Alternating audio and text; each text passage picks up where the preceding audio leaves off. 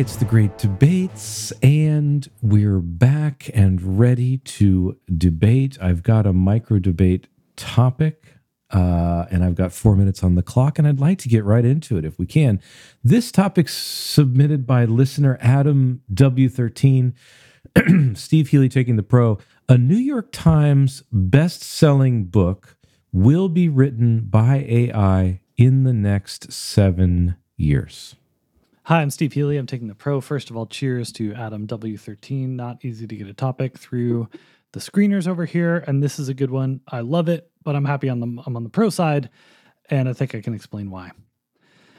AI is in the news a lot. It's on the social media a lot. It's all over the place because it's getting a lot better, a lot faster. That's not why there's going to be a New York Times bestseller written by AI. I don't think it matters how much better AI gets, because I think the New York Times bestseller list is kind of a media manipulation. A lot of times a right-wing figure gets on there just by having like clubs and mailing lists by a lot of books. That happens to other different kinds of writers who are just able to mobilize a particular demo or group or whatever. That'll happen with AI. What's AI good at? Manipulating the media so far. I mean, we hear a lot about it. Has it done anything? Not really. It's made some kind of boring looking pictures on the internet. It's made some text that seems like normal human text, but it's about what a computer can do. We know that. Might get better, in which case that'll give me more opportunities to get on the bestseller list. But I think basically, collectively, we're going to will ourselves an AI book onto the bestseller list just because it's in the news and it'd be fun and interesting and it'll happen. And a Reddit subthread will get one on there. That's what'll happen. So that's my take. Okay, long opening statement from Healy in a relatively short debate we have. Those are all good reasons why a book about AI will be on the New York Times bestseller list. I could easily see several nonfiction books about AI becoming bestsellers. That seems very plausible. Do you want to do a double down? I'll go to the moderator and do a double down on this if you want. A double down is we add that topic, and I have to take the. I'm going to say also there won't be a best-selling book about AI. Okay. Okay, so I'm fine with that. I like it. I'm going to add an additional 4 minutes. And okay, so just to recap, Healy, now you're arguing that a book written by AI will make the New York Times bestseller list, but a book about AI will not make the New York Times bestseller. About nonfiction book will not. Okay, so again, people are interested in AI. It's very of the moment. It's so easy. I'm going to argue that, I guess now the double down first. It's so easy to imagine one of your sort of like pop sociology writers, your Michael Lewis's, your of course, Mike Gladwell's going to write a book, or at least like part of a book about AI. Anytime any of those guys writes a book, it's a New York Times top 10 bestseller. 7 years, the nonfiction list has a ton of turnover. Obviously, some book about AI is going to take over. Also, like the more Elon Musk and these kind of idiots talk about AI and trying to like implant things into your brain, the more of a hot topic it is, the more people are going to want to read about it, not read the actual text of it. Now, here's the problem that you haven't thought about, Healy, with the AI text. Let's call it the original debate. The problem here is that like someone has to give that AI prompts. What you're actually suggesting is a scenario where some artificial intelligence of its own volition writes a novel, signs a contract with like Penguin Books, and becomes a New York Times bestseller. That's not going to happen. What would have to happen? Who is that? Who just walked? Is that Margaret Healy?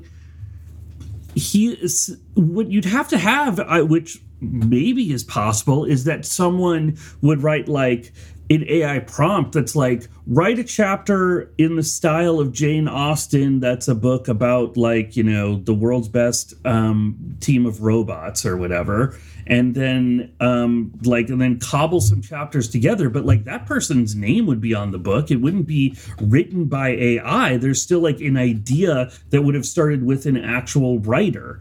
That's the end of my opening double down statement. Okay, let's get into it. I'm going to take the first half of the double down, which is like no one wants to read about AI. No one's going to read a book about AI. If you want to learn about AI, you're looking at it online. It's on your Twitter. You're reading an article. It's like, also AI can tell you about itself at this point anyway. And if there were a nonfiction book, I don't know how this fits in the double down, but if there were a nonfiction book about AI on the bestseller list, Dave and I would tie because it would be written by an AI.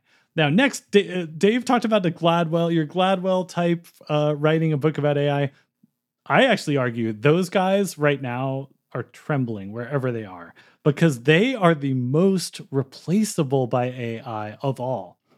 What's a Malcolm Gladwell book? He culls a bunch of academic studies and dense research, finds some interesting things. He culls the other side. He finds the opposite. He puts them all together. He mixes and matches.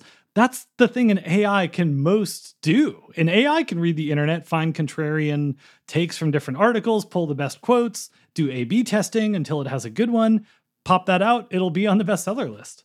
That'll happen. And as for the who's going to write it and get credit for it, it's going to be like a Reddit collective or a group of hackers or a team or a lab or a VC fund or some founders. Group of people. Now it's a group of people writing a book. Set up that's the AI. all the more reason why you can't give credit to the actual AI. They're going to put the AI's name on the bestseller list. Like, they know what they're selling and they know how to manipulate the bestseller list. And they'll say, like, first ever novel written by an AI, who wants it? And people will get excited about it. It'll be on the news. If you're trying and it'll sell a lot of copies and it'll have a beautiful cover. Okay. The cover was selected by AI too, and it'll get on the bestseller list. And we get it.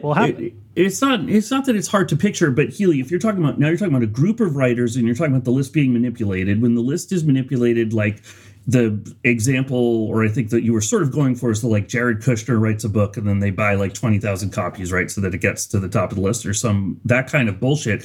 Well, that's only going to happen if people actually stand to profit from it. And people only stand to profit from it if people are like if there's actual authors behind the book.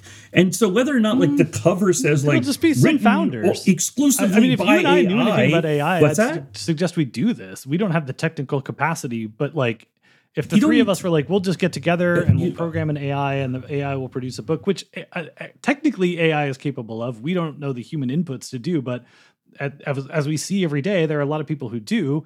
A couple of them will get together and they'll put a book together. They'll publish it. They'll say it's by an AI. It'll get on the bestseller list. It's going to happen. Right. So when you say a couple of them will come together and like write in and like assign AI, like that in and of itself is enough writing that does not count as AI writing a book, because it's going to be credited. It's going to say written by the way, AI, and it'll be on the bestseller list. Okay, but when like Primary Colors was written by Anonymous, it wasn't actually written anonymously. It was written by a guy. But a man wrote that. Is that how you want to win this debate? I don't care how I win the debate. I'm always clear about that. I think your shot at winning the debate is small, even with that argument. I guess it was written anonymously. You should have corrected me there. It was written anonymously. And it was a huge bestseller because, oh my gosh, an anonymous novel about Washington. It'll be the same about AI. No, and AI will read everybody's, every article. Oh, an anonymous AI just took all the gossipiest things it could find and it wrote a novel. Like, people will love that. You're suggesting that the AI is going to somehow find the gossip? Hypothetical, this isn't the best novel? Ever, but an AI that reads Page 6 and Dumois and comes up with every name on there and makes a novel out of it. Let's go to the double down which you foisted upon me. Oh, God.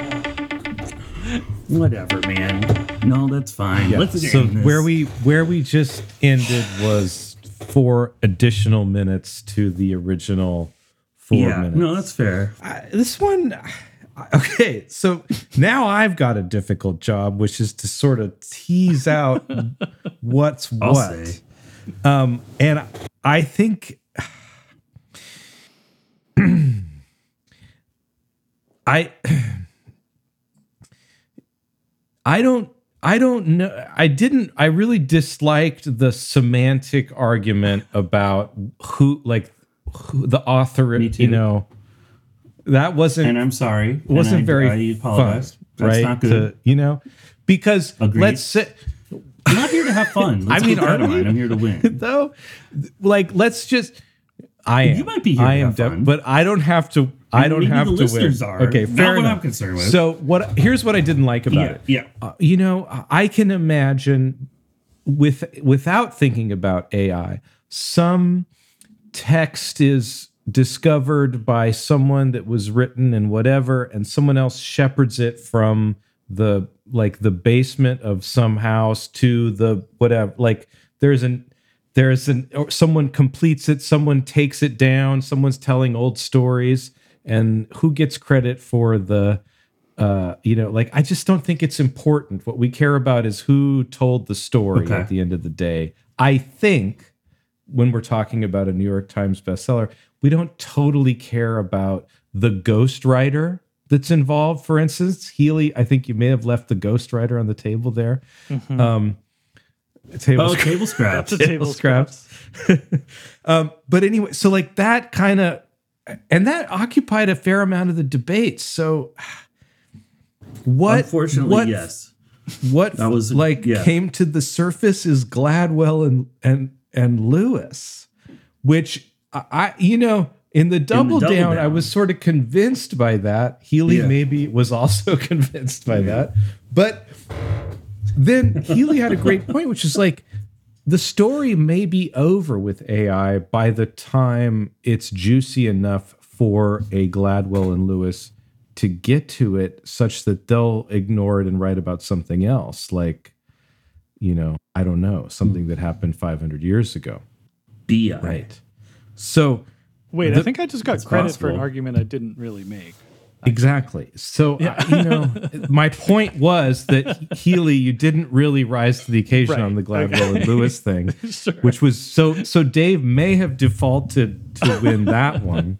Okay. But I think you may have also defaulted to win the other one because Dave's only argument was the semantic thing, which I didn't really like.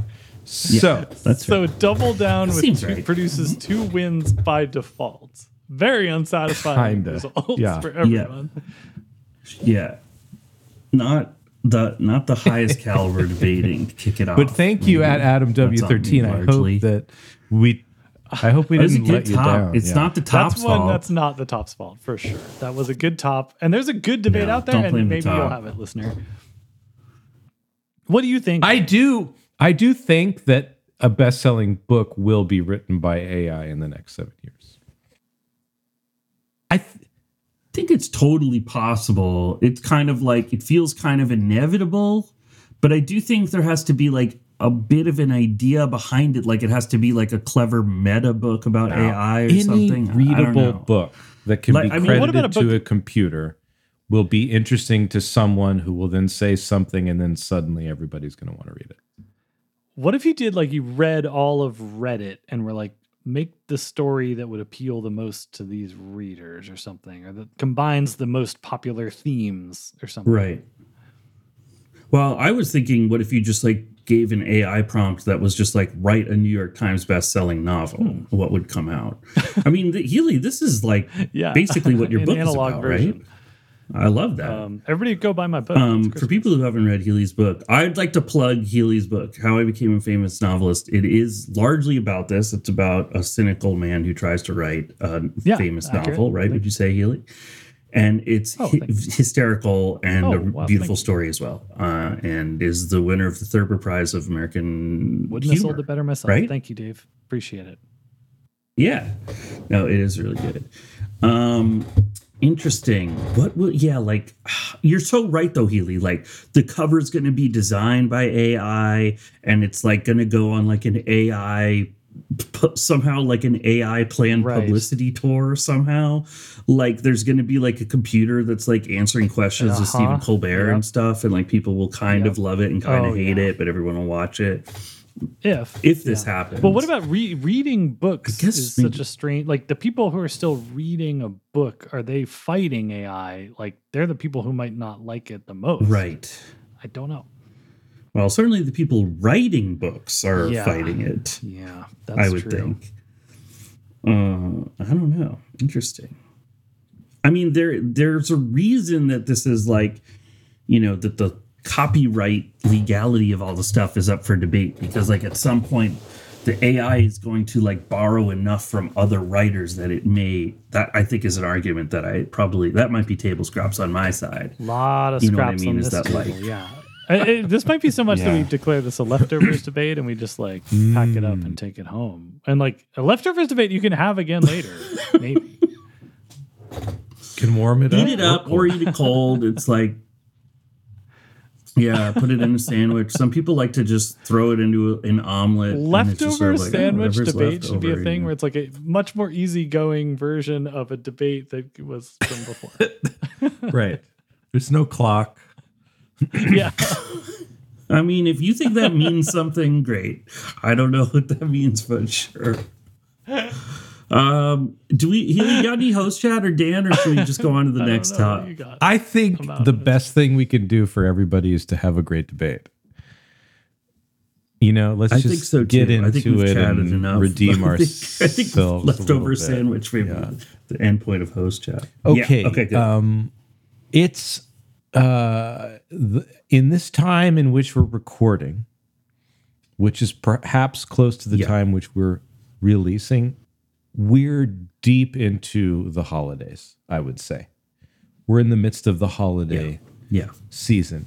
And so I thought it might be fun to debate a top that is related to one of the great parts of the holiday season, which is enjoying holiday themed movies, right? And so I've got one course. teed up for Steve Healy to take the pro on. Me.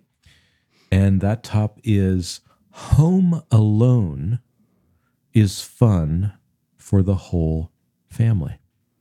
I'm Steve Healy. I'm taking the pro. I'm going to take kind of a tenderfoot approach here because I'm not sure what predators could lurk on the con side of this topic, because you got Macaulay Culkin, you got Pesci, Daniel Stern, some funny burglars, you got Catherine O'Hara. It's wintertime. It's peak of America's self-confidence. It's 1992, I think, 91. I don't know what year the release was, but just everything was just hitting.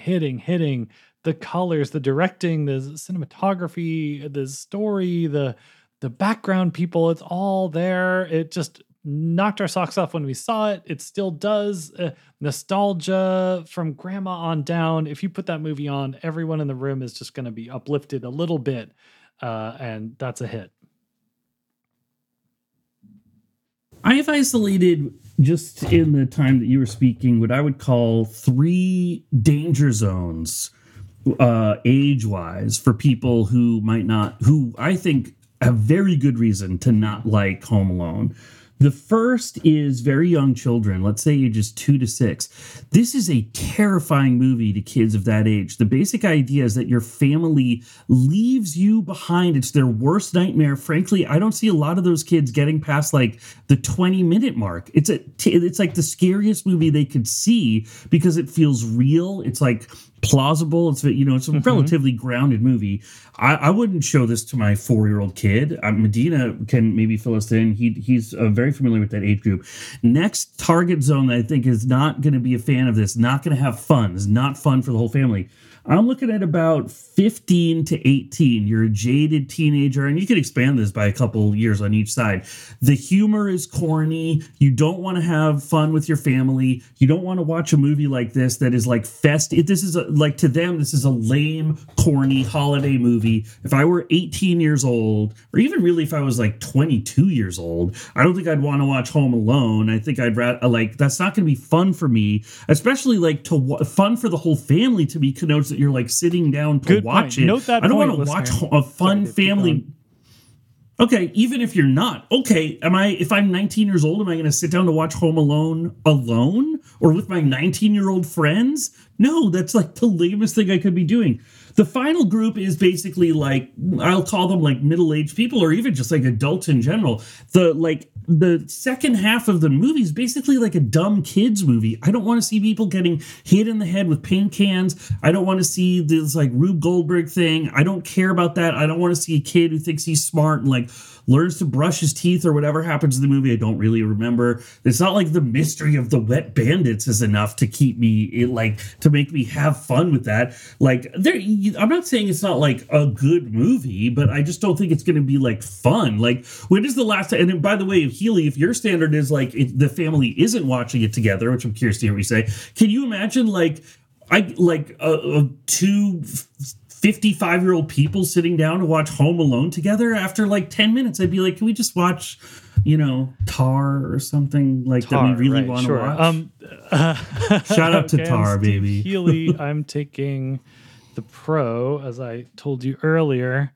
We know that. Good stalling technique. I'm interested because I really think this debate is going to come down to like fun for the whole family, meaning the whole family is watching it. And I think that's a fair interpretation of the topic.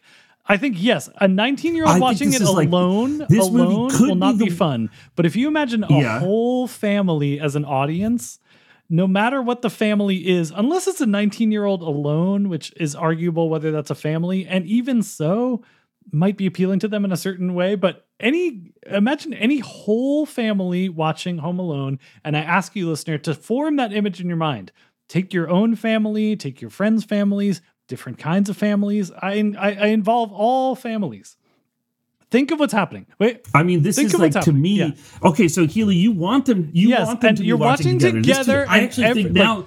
Grandma doesn't know what's happening, but she's having fun because the kids are laughing. And there's a part that's nostalgic for people who love Catherine O'Hara. They know her. The people who remember the movie from when they first saw it on down to the kids, and it's being shared. The kid is not afraid because everyone is laughing. This is actually a great way to diffuse whatever fears a 4-year-old would have from this fun movie that's, making it okay. But people aren't laughing, but they're smiling. Like Catherine O'Hara's character is absolutely terrified. When she leaves, when they discover that they've left Kevin at home, it's like a moment of sheer terror. And the whole thing is like, we need to get home as quickly as possible. Horror. What's that? It's played for comedy. It's played for comedy if you're a grown-up, and this is how kids learn. I don't think that's right, Healy. I think it's actually played as like very serious stakes. That like this is the premise of the movie, Healy, is that there's a kid home alone. I recall the premise of Home Alone. It's like, have you seen like Mars Needs Moms? There's a reason why that's not a hit. Gets abducted. It's too scary and bad. And Home Alone is always just a little bit cutting that under you. You're just okay. You're on safe ground somehow. That's why it's such a hit. That's why it's for the whole family. Because they just take care of that. They take care of that. Like, yes, Healy, kids in that like 10-year-old zone, of course, are going to know that it's fine. But kids who are, again, but they're really with the whole young, I think are going to be with the whole family. terrified. And they're exposed to this in a safe. It's almost like a vaccine or an inoculation. It's good. They're growing up. And their older 16-year-old sister is going like, Mom, do we have to watch this fucking movie? It's so lame. I don't want to listen to Elvis and whatever else is on this soundtrack. She puts on her little protest kids, it's got Joe Pesci in it. I don't know who the fuck Joe Pesci is. I want to watch Mr. Beast unbox the fucking thing, whatever. Or a serious conversation. That's how pissed she is that they're watching Home Alone. Is so implausible because what's really happening is the little Daria, Isabella, we don't slay her home. Well, fucking put on a different movie then, Mom. That's a family that's breaking apart. That's exactly what happens when you put on the best thing that could happen classic. to such a family is to everyone agree to sit down, just watch Home Alone together. And I think we'll hear a lot less F-bombs afterwards. I think we'll feel a lot better about each other.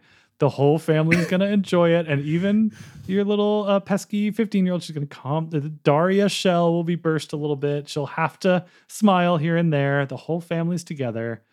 Home Alone is fun. What part is she really going to smile at? Daniel Stern, like putting his hand on a hot doorknob? It's literally like cartoon stuff. Are fun.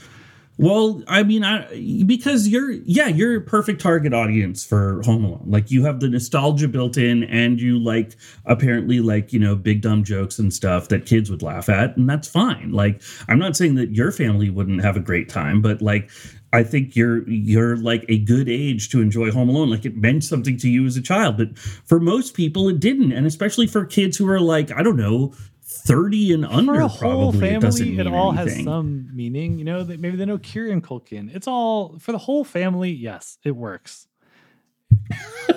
Kids, this is the brother. This young boy is the brother of the Daddy's kid show. on that show Yeah. that we don't let you watch, that we're always saying is that we like so much, that we watch after you guys go to bed. Kids would love that. Can you imagine? And kids, that guy Joe Pesci, this is a funny movie, but he's in a lot of serious movies that are actually ranked number 2 and 8 on Daddy's top 10 movies of all time list. You're saying this is like, you're saying this is a parody and like some kind of demonstration of a bad thing. I'm having fun with it, obviously. But actually, I don't think like that's really a what's family going to that's happen. But like, even if dad is lame and talking like that, the family's together and they're talking, and that's good. And fun is being had by the family. And every image that we've created of anyone watching this movie is fun. yeah, this is classic. I think Healy, sort of myopia from you, and I'll throw myself into this category, coming from like a happy, functional family that watch movies together. I don't think most families get together and enjoy the process of watching a movie just because they're sitting and watching a movie. Dark argument, but and fair. However, I would say to a unhappy, distressed family, like putting Home Alone on the TV is very likely to be an improvement rather than a deprovement. Whether it solves all the problems, I don't think so, but it's going to be more fun than just having whatever else is on TV on. By a lot. The toddlers are going to be scared. The teenagers you give me are Home going to Alone be versus super almost upset that anything they have else. to watch this Home garbage. Alone's going to improve the mood in that house by a lot.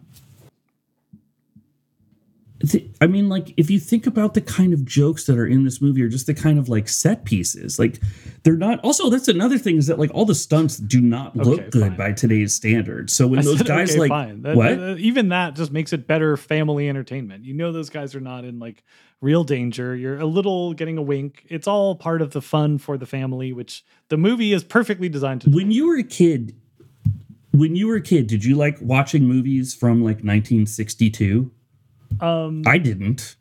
That's how old the movie is. It feels like super dated. It looks a rare. lame to It was kids. Sound of Music. They're sure. not going with my family. Yeah, They're not going. I did. I don't know what year that's from, but roughly then. And if the whole family was watching it, sure. But and those movies are rare. They're rare. I'm not saying like most movies from 1962 are a lot of fun, but like a rare classic like Home Alone, fun for the whole family. I mean, if the Sound of Music started with like whatever. Sure. The Sound of Music is a good example, I suppose, but like if I were a kid, actually, now that I think about it, and it opens with a woman like spinning around going like the hills are alive, and then they like make clothes out of curtains and stuff, and they're putting on like a marionette show and there's yodeling. I don't think if I were younger than 12, I would have been into that. But we're not arguing about the Sound of Music. You don't think if you were younger than 12? I'm like saying, if you're a 6-year-old, you wouldn't find that kind of interesting? The marionette show?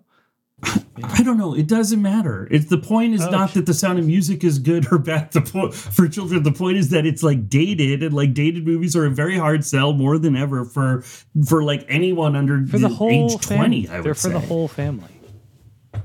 Yeah, those people are included in the family. I'm not saying the family, like 2 11-year-old girls should watch Home Alone themselves, although I think they would have a good time. But I think that for the whole family, yes, fun for the whole family. I've said enough.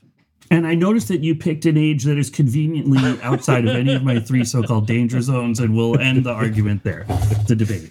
That wasn't an argument. Who am I kidding?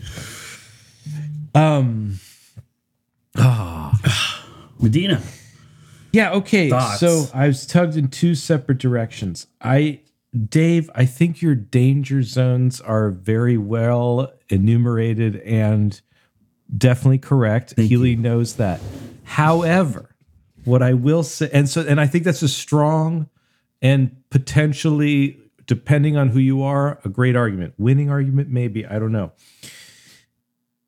2 things that Healy said really were tugging at me. One is, and this is to deal with the young kids, there's a sense that you know you're safe at all times in Home Alone, and I think that that's really true. So although there's some scary stuff, it's part of the arc of the the main character, right, with the furnace and all that stuff. We know he's going to be okay at the end of the day. And that does lend itself to sort of being a family movie, right? But I think also Healy wanted me to imagine a certain family watching this movie. I could imagine it, But then you made me feel like, well, there are probably some families who it would not be a hit for. So I don't know. I'm on the fence here. Is it possible that the families that might not enjoy it are the less I think it's Gentile? Oh, I didn't Yeah, even think of that. That's interesting. What? Yeah, well, I don't want to say it, but it means a lot less. I gotta say, love table scraps. I thought you were families. gonna What? kill me because it's pretty much an all-white movie. Like, Yes, you first kidding of all, me? that. There's a lot of families where you put this on, you're like, what? Are you? Why are you showing me Who are this these all-white people? family? Oh, that's a great point. Table That's scraps. Very true. Yeah. Wow, the table I scraps know. were The Great juicy Debates this dog is time. gonna he's gonna be pawing at that table. Lapping it up. Topics, the Great Debate The Topic. dog's name is Topics? Is it a male or female? Oh, that's a great What name breed for of a dog? I think it's a. Yeah. it's We're a all guy guys. dog. I think it's a shelter guy. dog, right? Yeah. A Who are we Filter kidding? dog, sure. Yeah. Little, Yeah, it's little like a dog. mutt. It's just this. But he's starving. for he's table well fed, scraps. listeners. We take care of him. However, Oh, he's when he sleeping gets well those tonight. Yeah, scraps, don't worry it's about unreal. topics. Okay, that all right. So there's no real winner. I feel okay about that. I know that I felt good but not great about what I did there, and I think there was more to be said. I don't know what it was though, and I did get worked Which up. is At a great. certain Whenever point, that and I feel a happens, little that's bad good. about that. Yeah, I yeah. do think, though, the whole guess. thing about watching movies from 1962, we watched old movies. Wizard of Oz is on every year. When I was a kid, Yeah, we watched it's Wizard of old Oz as every fuck. year, sure. And But I think to Healy's point, there is something about like there's a handful of movies that do transcend time very well, and they tend to be like fairy tale-ish, like The Wizard of Oz. Home you know, Alone, we're not sure if it's Gone with the Wind was, or I'm sorry, Sound of Music Yes, was a I really good agree. example a counter example. because it's a musical, and like that also helps sort of like, Yeah. right? Don't you think? Wait, what did you say? Gone with the I Wind. don't know. I messed up. I meant to say The Sound of Music. Gone with the Wind has not. And I was saying that like yeah. Totally. No, Gone with the Wind was in my head because it's from the same year as Wizard of Oz. But what I meant to say was that the Sound of Music is, I think, ages well in part because it's a musical, and same with Wizard of Oz. But like those things tend to sort of be a little more universal, both at the time and for the rest of time, maybe, or something. I don't know. I'd like to Cool. stop Okay. talking. Yeah. I think. Well, I had a great time one way or another. I Me too. will man. probably try to watch Home Alone this year. If I can find the time. I think it's fun to watch every now and then. Medina, Hazel is your oldest Yes, child yeah. is 5 years old, right? Will she? It's not what would her quite reaction to Home 2 Alone years be? from now. She's ready. I think. Ye- I think she, Yeah. Okay. But she wouldn't No, actually be scared well, if she watched it. It would just 'cause be like kind of go over her I head. think Yeah. the scary parts are pretty short. You know, Yeah. if you watch like that's right. Frozen or Lion King or anything like that, that shit is scary, bro. Really? Right. Lion King. Right. Yeah. They're going for genuinely. I had scary never really ones, yeah. seen it, and I watched it with my kids. They're too young still, but really too young because there's like a whole terrifying. We turned it off for a while.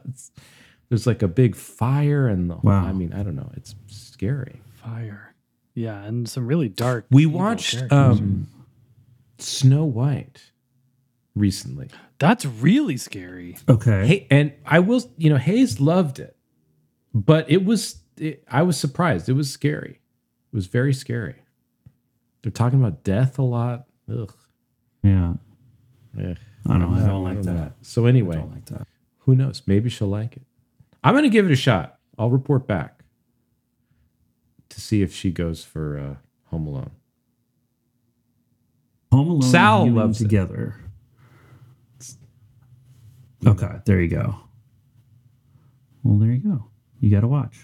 Okay, All right, guys. take us out of here, I Medina. hope everybody has Get a out. good evening or a good day or whatever the hell you're doing. Thanks for joining us in the Great Debates. We'll see you all very soon. The Great Debates is produced by Mark Carasello. The theme song was composed by Christopher Knight. The debaters are Steve Healy and Dave King, and the podcast is moderated by Dan Medina. Mistletoe hung where you can see every couple tries to stop. Rocking around the Christmas tree, let the Christmas spirit ring.